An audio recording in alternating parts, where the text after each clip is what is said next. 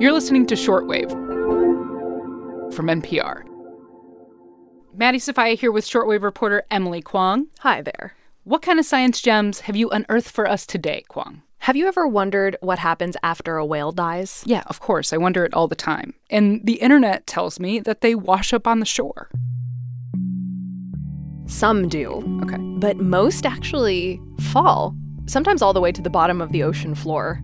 Whale falls, as they're called, are entire ecosystems onto themselves. Cool. Right? Scientists often stumble across them while exploring the deep sea, sometimes with a submersible, other times with a remotely operated vehicle they control from the surface. Yeah, and a few weeks ago, the EV Nautilus, a research vessel under the direction of Robert Ballard, the guy that discovered the Titanic? That's the one, using one of these remotely operated vehicles, discovered a whale fall, believed to be some kind of baleen whale, off the coast of California, and live streamed what they saw. Oh, whale fall. Okay, can we... You're hearing the collective awe of everyone on the Nautilus. I'm hearing a bunch of nerds is what I'm hearing, which I like. Honestly, these scientists can barely contain their whale puns. We did not find this whale fall on porpoise. While we're at the Okay. Honestly, in my experience, scientists aren't trying to contain their puns that hard. Nor their wonder, apparently, at all the creatures scavenging this whale carcass. They're panning the camera up close and looking at everything that's covering the bones like a squirmy, shaggy carpet. Look at them. Wow. This is incredible. Talk about the dinner bell ringing, right? Yeah. We are so excited up here, just saying. Today on the show, what happens after a whale dies? And how biodiversity finds a way at the bottom of the sea.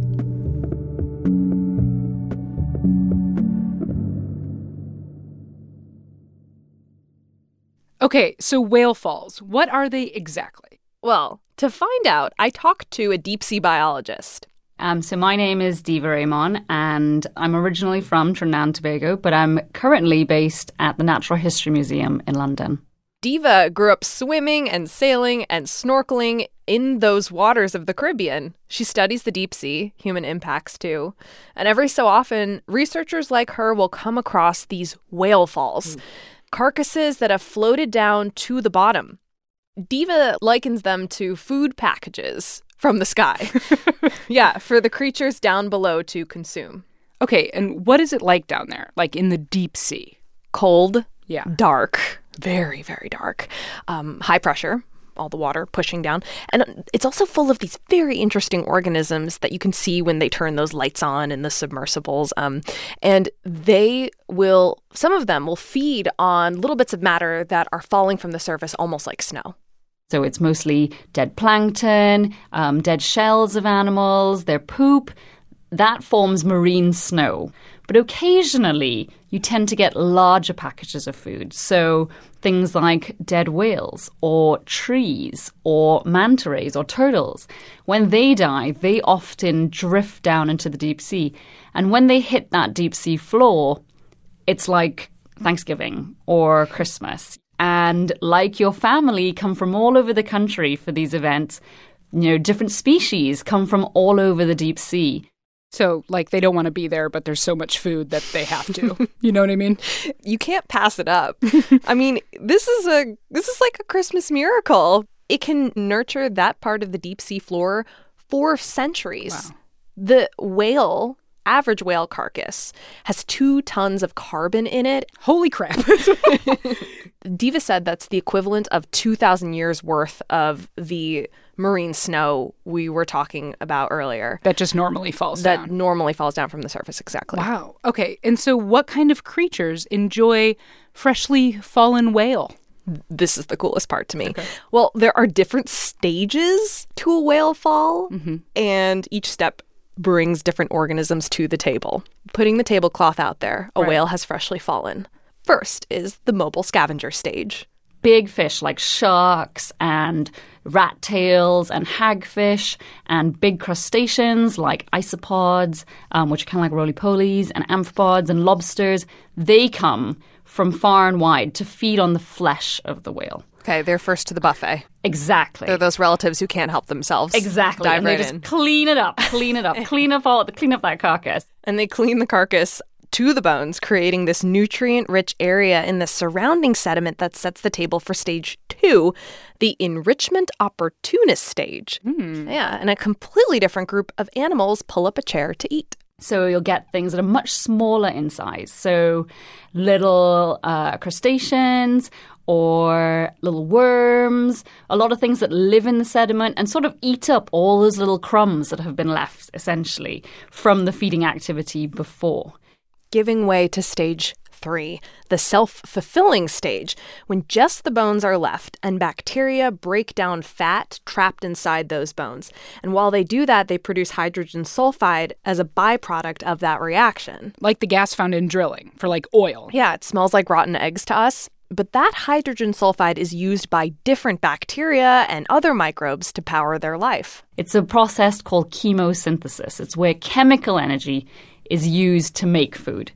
And so you get a completely different set of animals. A lot of bacteria, these thick bacterial mats that grow all over the bones and are white and yellow and orange and sort of can glow. And scientists now suspect there's a 4th stage called the reef stage. Keeps getting better. Right, where the whale bones have been picked so thoroughly apart, they create a structure somewhat like a coral reef. Huh. Yeah, it's this whole ecosystem on the deep sea. So cool. And there's entire species that were first discovered on whale bones. You know what, Kwong? Evolution's the best. Yeah, the biodiversity there, especially in stage 3, I gotta say, is unlike any other community on the deep sea floor that you'll find. I'm talking chemosynthetic clams, Yes. mussels, All right. snails, and what Diva calls the most charismatic, bone-eating worms. Yes. They eat the whale bones, called ossidacs. And up close, they look like bright red trees or pink trees with little roots. And they use that root structure to burrow down into the bones of that whale and suck out the nutrients, basically. And so they live only on the bones of dead animals. And so, I mean, what a crazy way of life, right? Like, life in the deep sea finds a way, no matter where it is and what it is, it will find a way. It always does. All this evolutionary novelty is housed in the ecosystem of a whale fall. And that is why Diva says it's worth studying and protecting. While we know more than we ever have, we still have so many questions. And understanding the importance of many of these habitats in the deep sea, such as whale falls, is still new and emerging. And so there could be reasons that we need them around that we don't yet know. According to NOAA, less than 10% of the ocean has been mapped by sonar. Wow. Less than 10%. And even in those mapped areas, we don't necessarily have a great idea what's happening on the seafloor. That's wild. This is amazing. This is an amazing episode. It's got evolution. It's got microbes. It's got Christmas. I made it for you. All right, Emily Kwong, thank you so much. Thank you, Maddie. We'd also like to take a moment to acknowledge the recent passing of Alaskan scientist, artist, and radio host Richard Nelson, who we featured on our episode about the Tongass National Forest. Hi, I'm Richard Nelson for Encounters, a program of observations, experiences, and reflections on the world around us. So, to close out this program about whales, here are some humpbacks Richard Nelson recorded from his program Encounters. While paddling in a little orange kayak, microphone pointing towards the ocean, listening as he always was to the natural world. Do you hear that kind of siren sound in the background? Faintly audible. Oh!